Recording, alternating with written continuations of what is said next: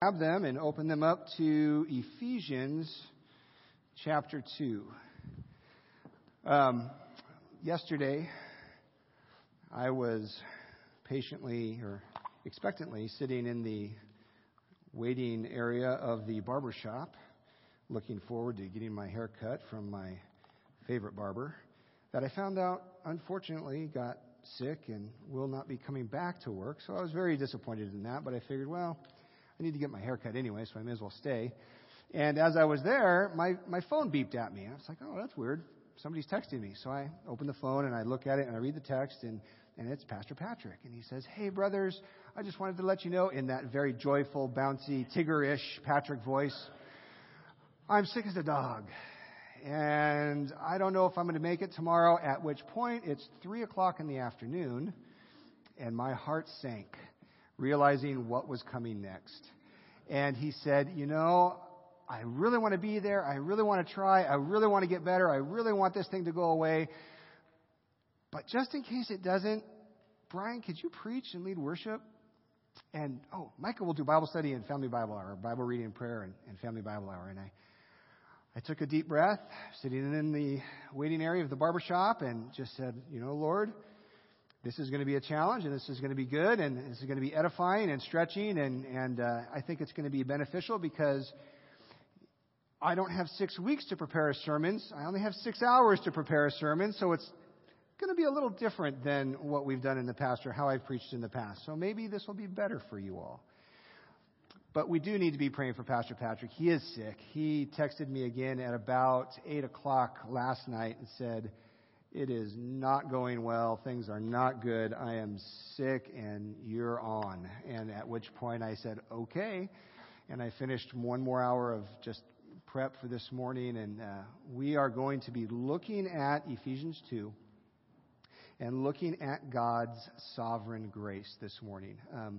This is, there's been a lot of background study in this for me in teaching a Bible Institute class on soteriology back over at the Bridge Bible Institute.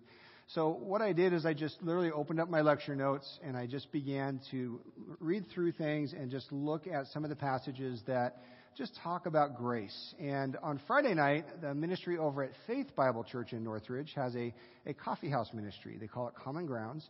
They asked me to speak, and so I only had 15 minutes. And you guys know me, 15 minutes is not enough time. But I did something similar to this at Common Grounds on Friday, so it was fresh in my mind as I was reading Patrick's text, and I just figured, you know what? Why don't we just spend some time talking about grace? Because we all need it. What comes to mind when you think about grace? Sometimes it's a person's name. If I remember right, I hope I remember right, it was the name of my grandmother, my mom's mom. And it's a beautiful name. Sometimes you think about elegance, right? That was very graceful or gracious. But what comes to mind when you think about God's grace? What exactly is that grace? Sometimes we put maybe an acronym to the word grace. We call it God's riches at Christ's expense, right? Because they truly are God's riches. It is receiving something that we certainly do not deserve. It's a little bit different than mercy. It's a nuance, and there's a little bit of an overlap there. Mercy is not receiving something that we do deserve. Grace is the other side of that coin. In the sovereign plan of God, He bestows His sovereign grace on man in order to save some. In order to save some. This sovereign grace is the unmerited favor of God, and it is utterly undeserved. This is the actual going forth of divine love in the form of benefits to sinners who deserve nothing. We deserve absolutely nothing other than God's wrath. And yet it is unmerited also because the recipients are totally unworthy. We are unworthy sinners receiving an absolutely incredible gift. Usually in the realm of theology, grace will be divided into 2 or 3 categories. One of the categories is called common grace. Okay? This is the grace that is the unmerited favor of God toward all men, displayed in his general care of them. It's basically why God sends rain on the earth, to nourish the earth. It's part of his common grace. Psalm 145, verses 8 and 9 says, "The Lord is gracious and merciful, slow to anger, and great in loving kindness.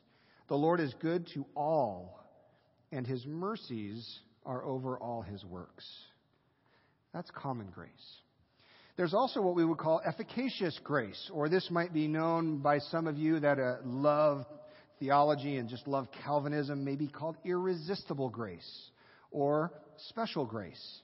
This is the work of the Spirit which effectively moves men to believe in Christ the Savior. It's that kind of grace. This is the same kind of grace that we see poured out after Peter's sermon on Pentecost. In Acts chapter 2, verse 17, Peter gives this incredible sermon. They recognize that he was not a learned man. He was a fisherman. And yet, verse 37 says, now when they heard this, they heard the sermon, they, the people, all of the different people from all of the different nations and all the different languages, they were pierced to the heart and said to Peter and the rest of the apostles, "Brethren, what shall we do?"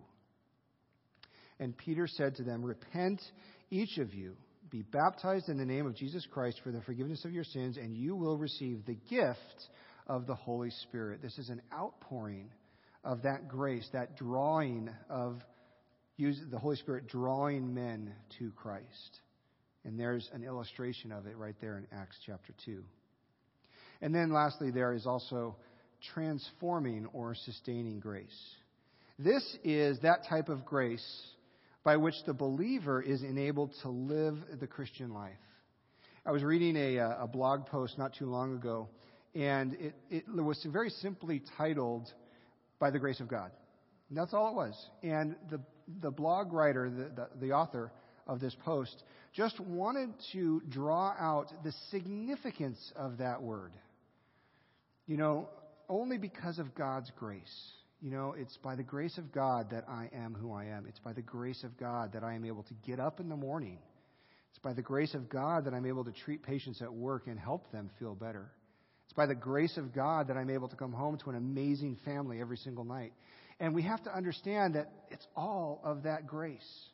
It is a sustaining grace. It is a rich grace. And that is also part of God's sovereign grace. Paul writes in 1 Corinthians 15, verse 10, he says this, "But by the grace of God I am what I am, and his grace toward me did not prove vain, but I labored even more than all of them, yet not I, but the grace of God with me." Here is Paul, probably the greatest apostle of the apostles, even saying that I needed God's grace the most. And it's by the grace of God that I am who I am. Also in 2 Corinthians, he writes to the Corinthian church again. 2 Corinthians chapter 12, verse 9, he says this.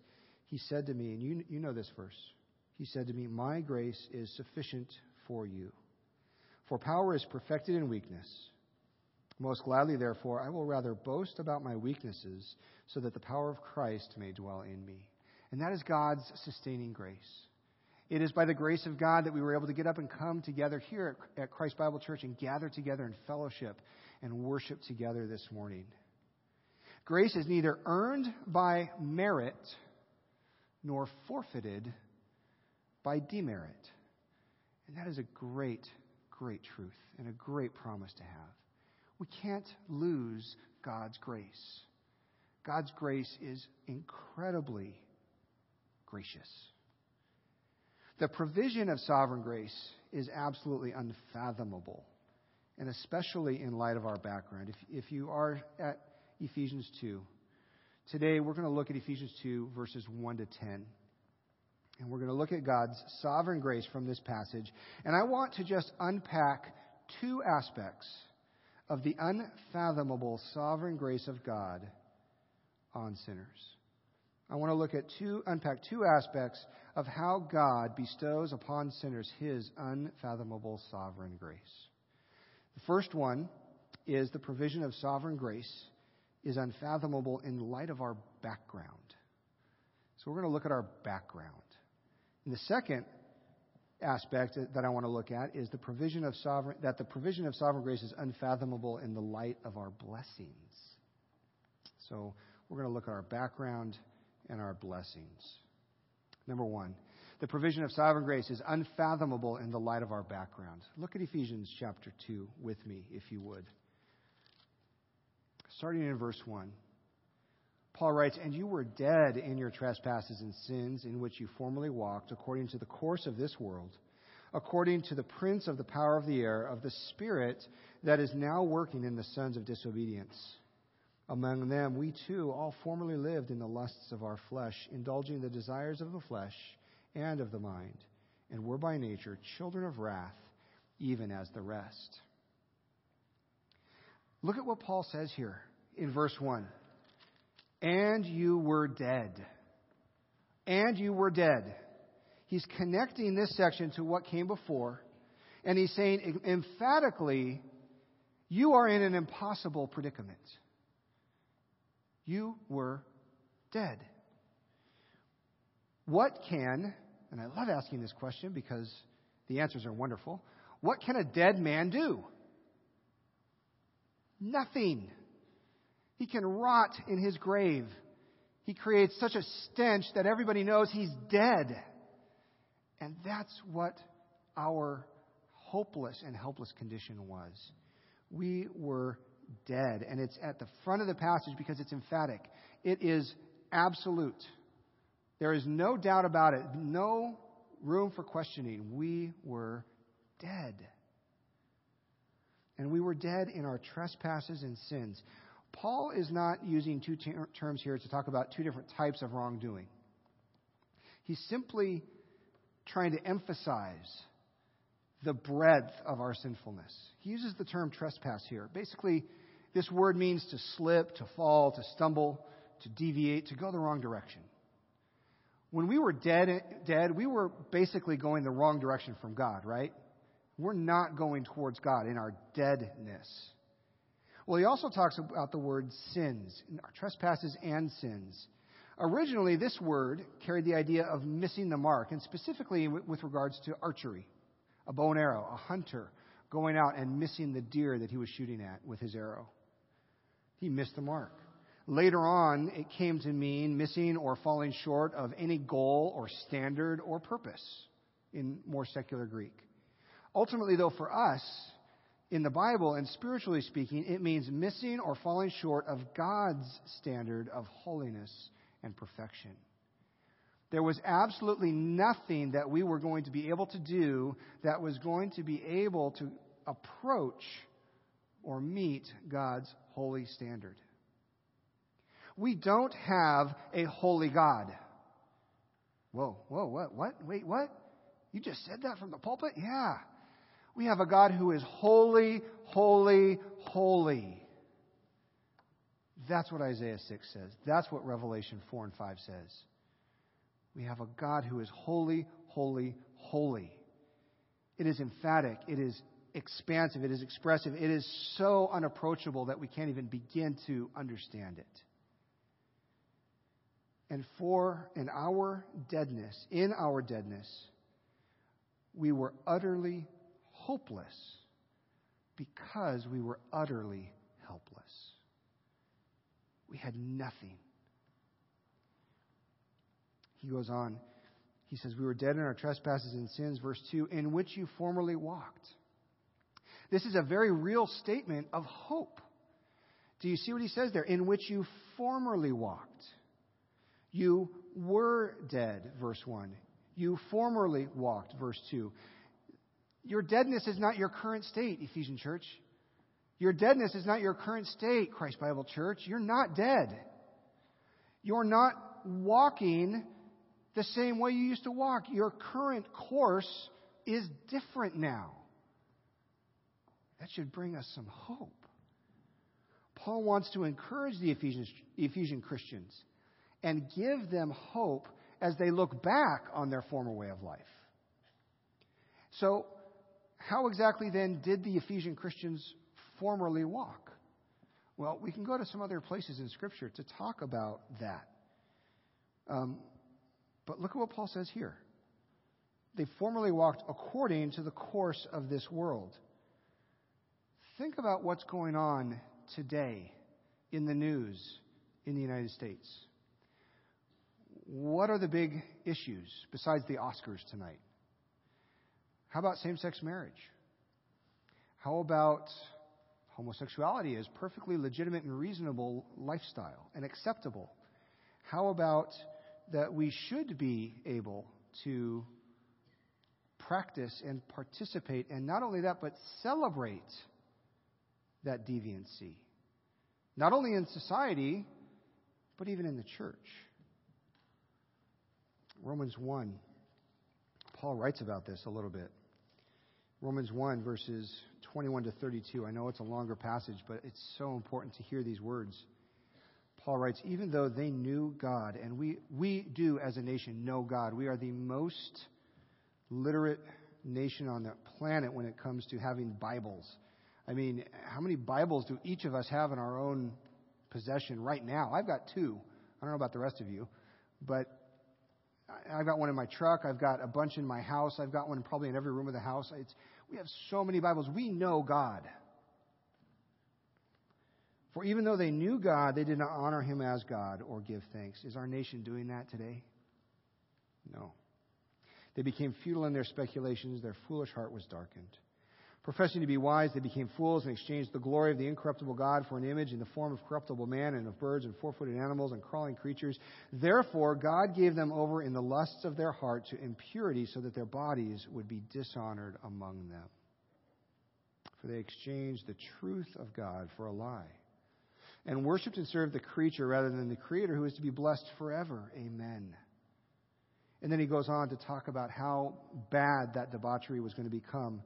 And then he says such things, verse 32, he closes out this section, he says, and although they knew or they know the ordinance of God, that those who practice such things are worthy of death, they not only do the same, but celebrate it. They also give hearty approval to those who practice them. That is the course of this world. The Ephesian church was dealing with almost exactly the same thing in their world. And some of them were involved in that.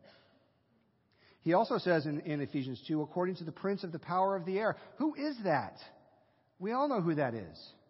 That is a very real satanic influence, and there is a satanic influence involved. The Corinthian church battled this influence.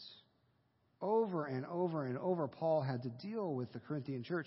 And in 1 Corinthians 6, he writes this. He says, or do you not know that the unrighteous will not inherit the kingdom of God? Do not be deceived, neither fornicators, nor idolaters, nor adulterers, nor effeminate, nor homosexuals, nor thieves, nor the covetous, nor drunkards, nor revilers, nor swindlers will inherit the kingdom of God. Such were some of you. But you were washed. But you were sanctified. But you were justified. You were declared not guilty in the name of the Lord Jesus Christ and in the Spirit of our God. That is the grace of God being poured out on the Corinthian church. That's the same grace of God being poured out on the Ephesian church. That is the same grace that we experience today. How do we know that the Corinthian church was dealing with satanic influences like this? Jump backwards one chapter. In 1 Corinthians 5:5, he says, I have decided to deliver this immoral man, such a one that he's talking about in those first 4 verses. I've decided to deliver such a one to Satan for the destruction of his flesh, so that his spirit may be saved in the day of the Lord Jesus. There is a very real influence. We don't understand what's going on in the spirit realm. Paul in Ephesians 6 talks about the armor that we need to put on, our spiritual battle. We need the helmet of salvation, the breastplate of righteousness, the belt of truth. We need the shield of faith that extinguishes the darts or the arrows, the flaming darts of the evil one. We need the sword of the Spirit, and we need to shod our feet with the gospel. We need those things. Well, not only was it according to the course of this world and according to the prince of the power of the air, but it was also according to the Spirit that is now working in the sons of disobedience. what is that? What is Paul talking about there? What kind of spirit is now working in the sons of disobedience? It is from within the church. The greatest threat to the Christian church doesn't come from without. It doesn't come from radical Islam. It doesn't come from the cults or other world religions or the atheists or the evolutionists. It comes from within the church. It comes from those who want to proclaim things like, Genesis 1 really isn't literal. You don't need to take it word for word. We have science now. And science tells us that there are eons of ages and that God used evolutionary processes in the creation of the world. And when I say that's nonsense, God is God. God doesn't need evolution. And God created what we see. I loved meeting with Buddy, and Buddy and I get to hang out together at times, and we talk about school, and we talk about things. And Buddy was in a meteorology class last week at Pierce. And his meteorology teacher told him from the beginning at a secular junior college that evolution is nonsense. And it was because of the amount of argon in the atmosphere. Is that correct, Buddy? And we would have so much more argon in our atmosphere if we had an old Earth or we had a millions or billions of years old atmosphere. And it's just not true. From within, we have men preaching from the pulpit that Genesis 1 to 11 is myth. It's just a bunch of stories. It's poetry. It gives us an idea of how things began, but we can't take it literally. I want to just express to you, it is real. It is history. It is inerrant. It has no error in it. And it is true. God created everything that we see in 6 24-hour periods of time. Rested and sat down on the seventh day to give us an example of what we ought to do. And this is our Sabbath rest. We have the privilege of worshiping together. Another very, very sad exposition on the church today happened just this past week. I don't know if anybody want to admit to watching Oprah Winfrey? No, I wouldn't either. But Oprah had Rob Bell on her show on the Oprah Winfrey Network. And we all know that Oprah is trying to take over the world and that her church is going to be the megachurch. The ultimate megachurch. She had former megachurch pastor Rob Bell on.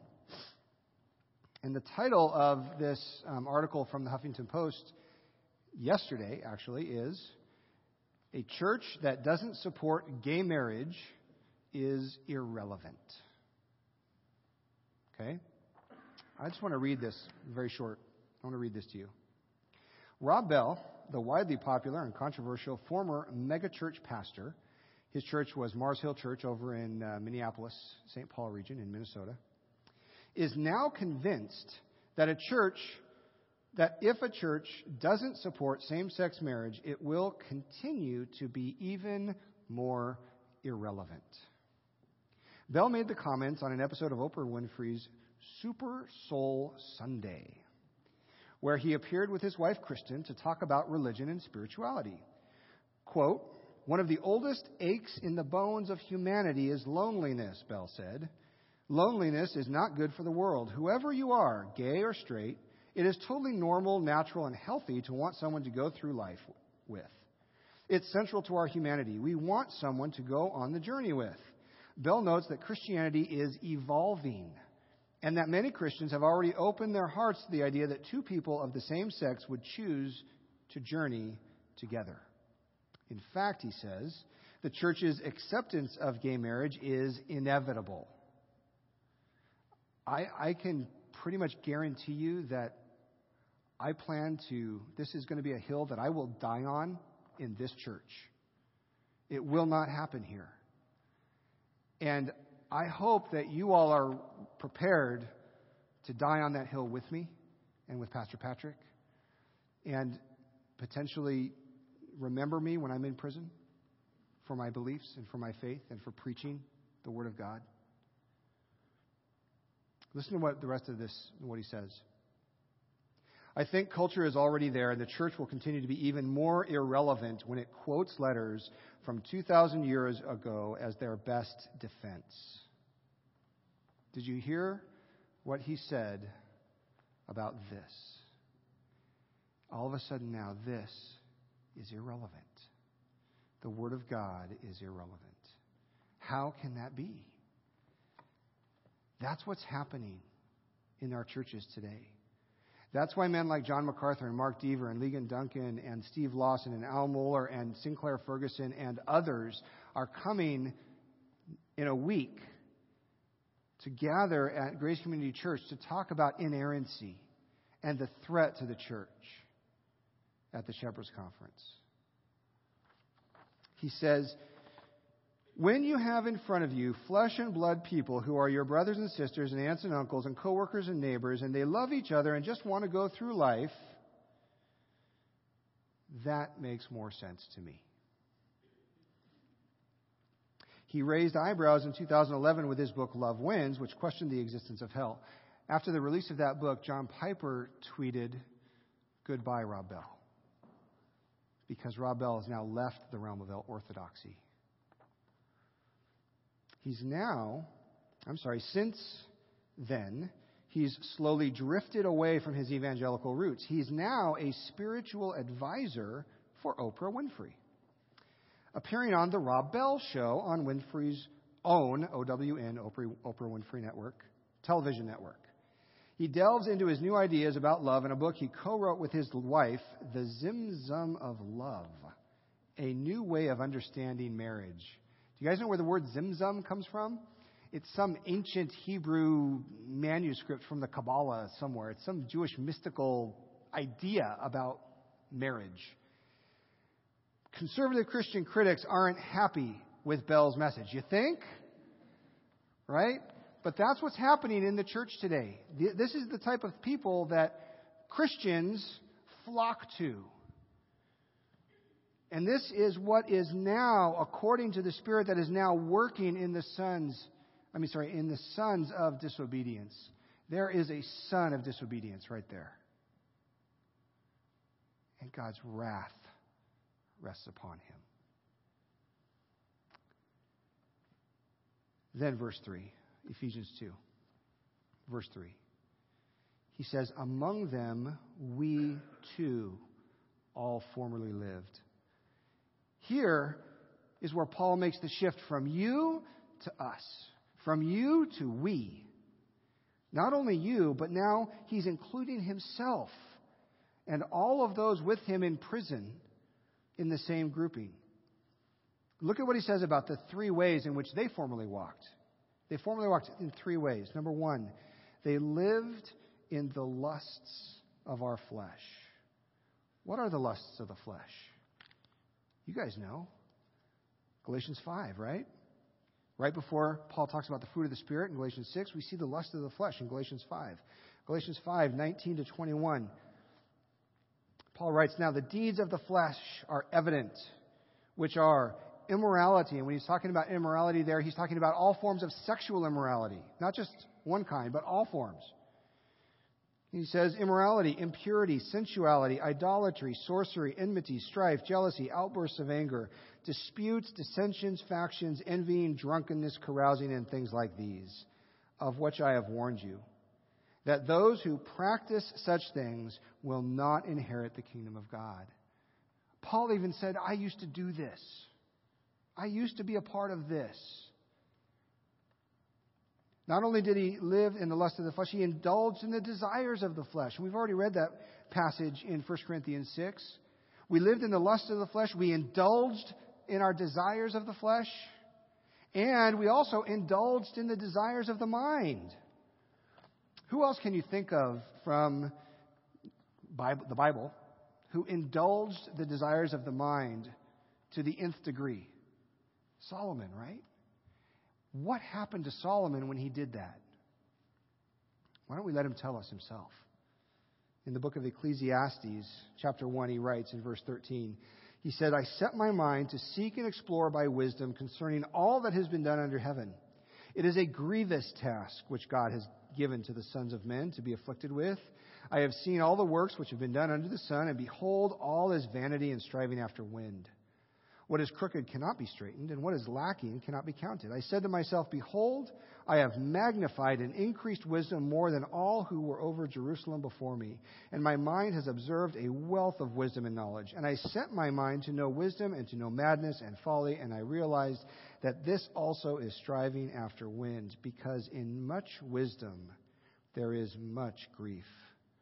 And increasing knowledge results in increasing pain. That's what Paul was after also. Paul loved knowledge. He loved wisdom. He loved working his mind. He was a Pharisee of Pharisees. He studied under Gamaliel. He was an incredible man of the word in a legalistic sense. Solomon came to the end of himself, and ultimately, at the end of Ecclesiastes, I think came to an amazing conclusion. He says the conclusion, when all this has been heard, is this: fear God. Didn't we just hear that this morning from John Piper? Fear God and keep His commandments, because this applies to every person. For God will bring every act to judgment, everything which is hidden, whether it is good or evil. You definitely want to fear God. Don't allow yourself to be taken captive by foolish philosophy. In our small group Bible studies, we're studying the book of Colossians. Eventually, we're going to come to Colossians 2. And in Colossians 2, Paul writes this. He says, see to it that no one takes you captive through philosophy and empty deception, according to the tradition of man, according to the elementary principles of the world, rather than according to Christ. The only thing that matters is Christ. The result of all of this foolishness is that now by nature we are by nature children of wrath, even as the rest. Children of wrath, what happens to children of wrath? They are judged and found lacking, and ultimately found guilty. Paul develops an increasing crescendo of the pitiful state of man in these first 3 verses, so that he can exclaim from the top of his lungs God's miraculous intervention and His saving grace in the next 7. Look back in Ephesians 2, starting in verse 4. While the provision of sovereign grace is unfathomable in the light of our background, which we just saw, number 2 now, the provision of sovereign grace is unfathomable in the light of our blessings. The provision of sovereign grace is unfathomable in the light of our blessings. And this is the second point. This is the one I want to spend a little bit more time on here, unpacking all of these verses. Look at what he says here. But God. If you write in your Bibles, you need to circle that. Put a square around it. Highlight it. Underline it. Put an asterisk by it. Do something to make you, whenever you draw your page open to this page, your eye is drawn to those 2 words. But God.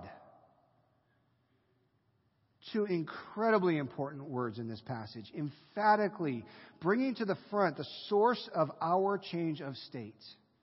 It wasn't me becoming a better you, or you becoming a better me, or me becoming a better me, or you becoming a better you, or having your best Friday last weekend. I don't know. Whatever all those self-help books are that are out there. This was all God. God is the source of our change of state. And it draws the attention to God's unwarranted love. He has no reason to love us.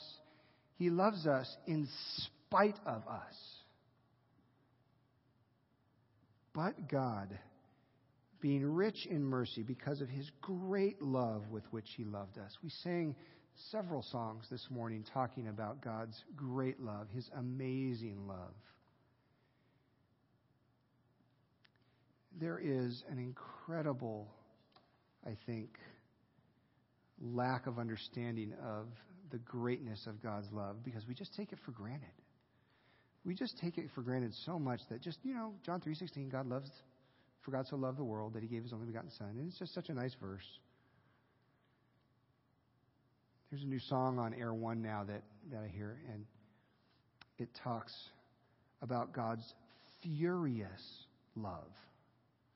And I would have never thought to put those two words together to describe God's love towards us. His furious love. When somebody's furious towards you, what does that draw in you? What kind of emotion does that bring to the surface? Kind of step back, whoa, scary. That's the kind of love that God had. It's a scary amount of love. And Paul wants us to be aware of that kind of love because it is God, all God, not us, that brings this change. Verse 5, even when we were dead. Again, he strategically reminds us of what he had just already told us. What has previously been graphically described, he wants to make sure, don't forget that. Don't forget that you were dead, but God. But God, being rich in mercy, even when we were dead, made us alive together with Christ. Even when we were dead. And then in verse 5, he puts a parenthesis here. By grace you have been saved. He's connecting God's love and God's grace together here. He wants to focus in an aside on the remarkable action of God's grace, coinciding with God's love. Verses 5 and 6, he tells us that he made us alive. He raised us up. He seated us. Look at these verses. He made us alive together with Christ. By grace you have been saved. And raised us up with him. And seated us with him in the heavenly places in Christ Jesus. Here in these two verses, Paul concisely summarizes the threefold vital union with Christ. And calls to mind three realities of salvation in these two verses. The first reality of salvation is that you must be regenerated. It is regeneration. You must be born again. You must be born again. He made us alive. Remember, we were dead. He wants us to remember we were dead and he made us alive. We weren't sick and we got ourselves better because we took our herbal tea and echinacea and emergency and whatever, Zicam. No, that's not how it works. We were dead. God made us alive. We were born anew. The second thing he wants us to realize is that we are resurrected. We were being born from the dead. He raised us up. Verse 6. He raised us up with him, with Christ. And number 3, we are exalted or exaltation. Regeneration, resurrection, and thirdly, exaltation. We are being born into heaven. But wait, we're still here.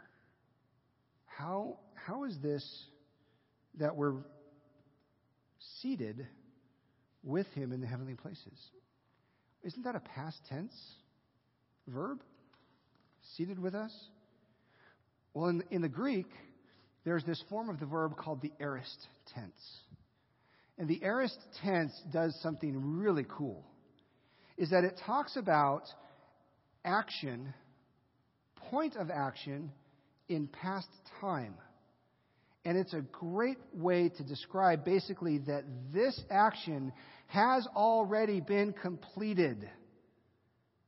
God has already done all this. We're just waiting for the culmination of it when either Christ comes to return us and call us home or we die and see him in glory. It's a done deal in God's mind. In God's economy, this has already occurred. We are regenerated, resurrected, and exalted in Christ. And it is an amazing truth to be aware of. And you ladies, I know, are studying 1 Peter, and I'm sure this is a great passage. You may have already memorized it. I love this passage. 1 Peter 1, verses 3 through 9. Blessed be the God and Father of our Lord Jesus Christ, who according to his great mercy has caused us to be born again to a living hope through the resurrection of Jesus Christ from the dead, to obtain an inheritance which is imperishable and undefiled and will not fade away, reserved in heaven for you, who are protected by the power of God through faith for a salvation ready to be revealed in the last time. In this you greatly rejoice, even though now for a little while, if necessary, you have been distressed by various trials, so that the proof of your faith, being more precious than gold, which is perishable, even though tested by fire, may be found to result in praise and glory and honor at the revelation of Jesus Christ. And though you have not seen him, you love him. And though you do not see him now, but believe in him, you greatly rejoice with joy inexpressible and full of glory, obtaining as the outcome of your faith the salvation of your souls. That is an incredible promise to cling to that gives us the hope. We are regenerated, we are resurrected, and we are exalted. And why? Why does he do all of these things? Look at verse 7. Ephesians 2, verse 7. So that, there's those connecting words that are so important in our Bible studies. So that in the ages to come, he might show the surpassing riches of his grace in kindness toward us in Christ Jesus.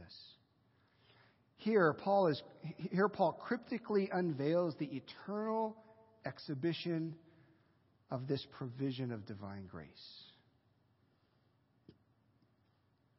This is the purpose for the pouring out of divine sovereign grace, that God would glorify himself. That God would glorify himself. That's all that God wants. God is jealous for his own glory. God will not give his glory with another. He will not share it with anyone. First commandment, right? Thou shalt have no other gods besides me. God is going to glorify himself in that grace because we don't deserve it. We are utterly hopeless, utterly helpless, but God. And in that, he glorifies himself. And then we come to these two so famous, incredibly famous verses that they're so familiar to us that it's almost sometimes I think we just skim by it. Oh yeah, I've memorized these verses. I memorized these in Awana. I got it. I got my sticker in my Awana book for memorizing this, so I remember this. I don't need to read this again. Listen to these words. For by grace you have been saved through faith. And that not of yourselves. It is the gift of God. Not as a result of works, so that no one may boast. These two verses, this passage right here, clearly magnifies theocentricity and diffuses anthropocentricity. It clearly magnifies God and humbles man. Fancy theological words. Had to throw a couple in there for you. Magnifies God and humbles man. It elevates God to his right status. It exalts him to his proper place. It places all the glory where it belongs, which is right on God. And at the same time humbles humanity and shows how they ought to truly and rightly view themselves. If God, in his divine foreknowledge, looked through the tunnel of time and saw that Brian would choose me, therefore I'm going to choose him, is grace grace? No. It's no longer a gift. It's no longer amazing. There's nothing supernatural about it. Because God is only reacting to something that he saw me do. And that's ridiculous. That's why we can't say that we were just sick, looking, seeking, searching for God, and that he found us and then decided to help us along a little bit. No, we were dead in our trespasses and sins. And that's what makes grace so amazing, by making us alive. And why were we made alive? Verse 10. Back to Ephesians 2, verse 10. For we are his workmanship, created in Christ Jesus for good works, which God prepared beforehand so that we would walk in them. there is an inextricable linking of initial salvation with subsequent conduct. You can't continue on in sin and call yourself a Christian. There is no such thing as a gay Christian. They are absolutely opposed to each other. You cannot identify yourself in your sinful state and call yourself a Christian at the same time. It cannot happen. If you are identified in Christ as His workmanship, your sins are stripped away, and you cannot continue to identify yourself in the old man because you are a new creature in Christ. You are a Christian. And we've read passages where Paul's already talked, and so were some of you, and you participated in these acts of darkness, in these sins, in these unfathomable things that just were ugly and disgusting.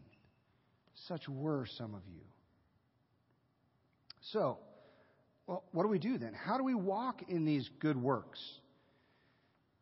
Paul gives us 9 different ways of walking in good works in 5 passages in Ephesians.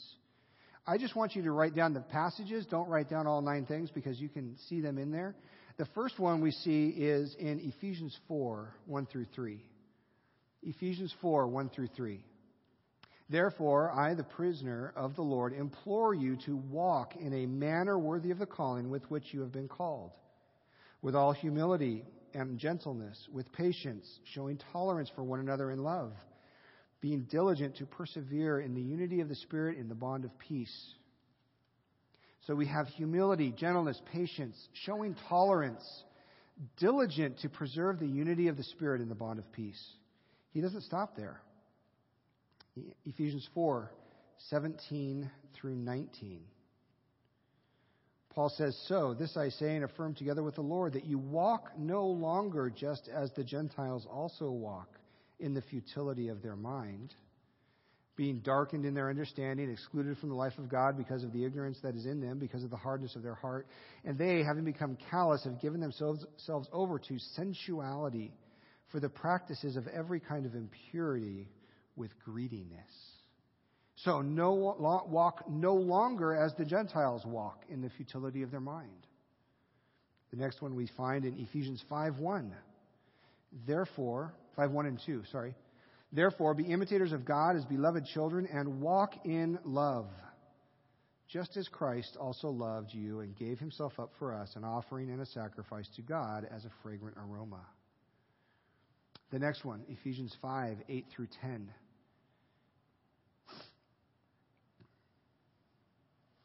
For you were formerly darkness, but now you are light in the Lord. Walk as children of light. For the fruit of light consists in all goodness and righteousness and truth. So walk as children of light. How? In goodness and righteousness and truth. And lastly, in Ephesians 5, verses 15 and 16, he says, Therefore be careful how you walk, not as unwise men, but as wise, making the most of your time, because the days are evil. We are living in evil days here in the United States of America. And we need to make the most of our time, and we need to walk wisely. Shrewd as vipers, gentle as doves. Walk as wise, not as unwise. So the provision of sovereign grace is unfathomable in the light of our background and our blessings. If we were to search God's Word a little more, we would see that this is just one way of describing God's sovereign grace. Just a quick search shows me that there's at least 6 ways that we can see how God works in His sovereign grace. Let me just give these to you. We're not going to turn to all these passages, but I'll just give them to you.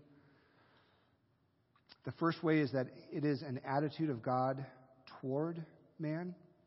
An attitude of God toward man. And this is what we saw here in Ephesians 2. Ephesians 2:7. An attitude of God towards man. Another way it's described in Scripture is that it is a work of God on behalf of men. We see that in Titus 2:11. a work of God on behalf of man. Number 3, it is a gift of God bestowed on man. A gift of God bestowed on man. You see that again in Ephesians 4:7. Number 4, a power of God working in man.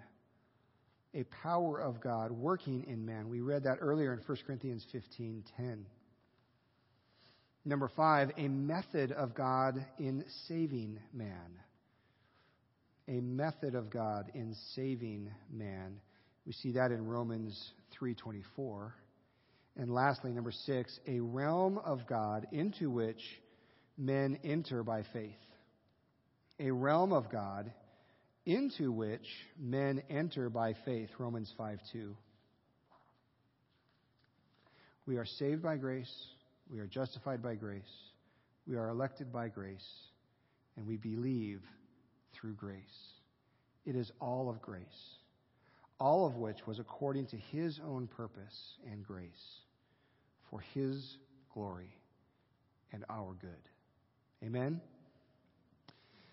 Father, we thank you so much for this morning that you gave us to enjoy a time in your word and a time of worshiping you through singing and just talking about how amazing your grace truly is. We know that your grace drew us to you. Your grace forgave us. Your grace is transforming us into Christ-likeness. And ultimately, we know that that same grace will complete us and bring all of those works to completion. You have promised us that. And we know ultimately that grace will take us home. It's all by grace, not by works. So no one can boast. Lord, we thank you so much for your saving sovereign grace. We thank you so much for shedding your Son's blood on that cross to pour out your grace in our lives.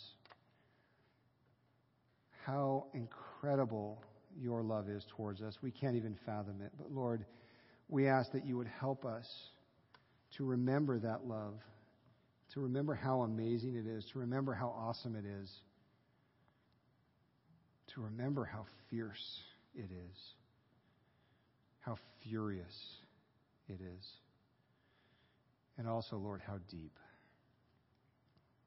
We thank you again for this morning, and as we prepare to leave this place, we ask that you would be with us the rest of our Sunday and the rest of our Lord's Day, and that we could continue to focus on these things and focus on you and glorify you in our lives and live for you. We do lift up Pastor Patrick and ask that you would heal him, help him to feel better, and that he would be back with us next week, again, delivering your message from your infallible, inerrant, perfect word. We pray these things in your Son's precious name. Amen.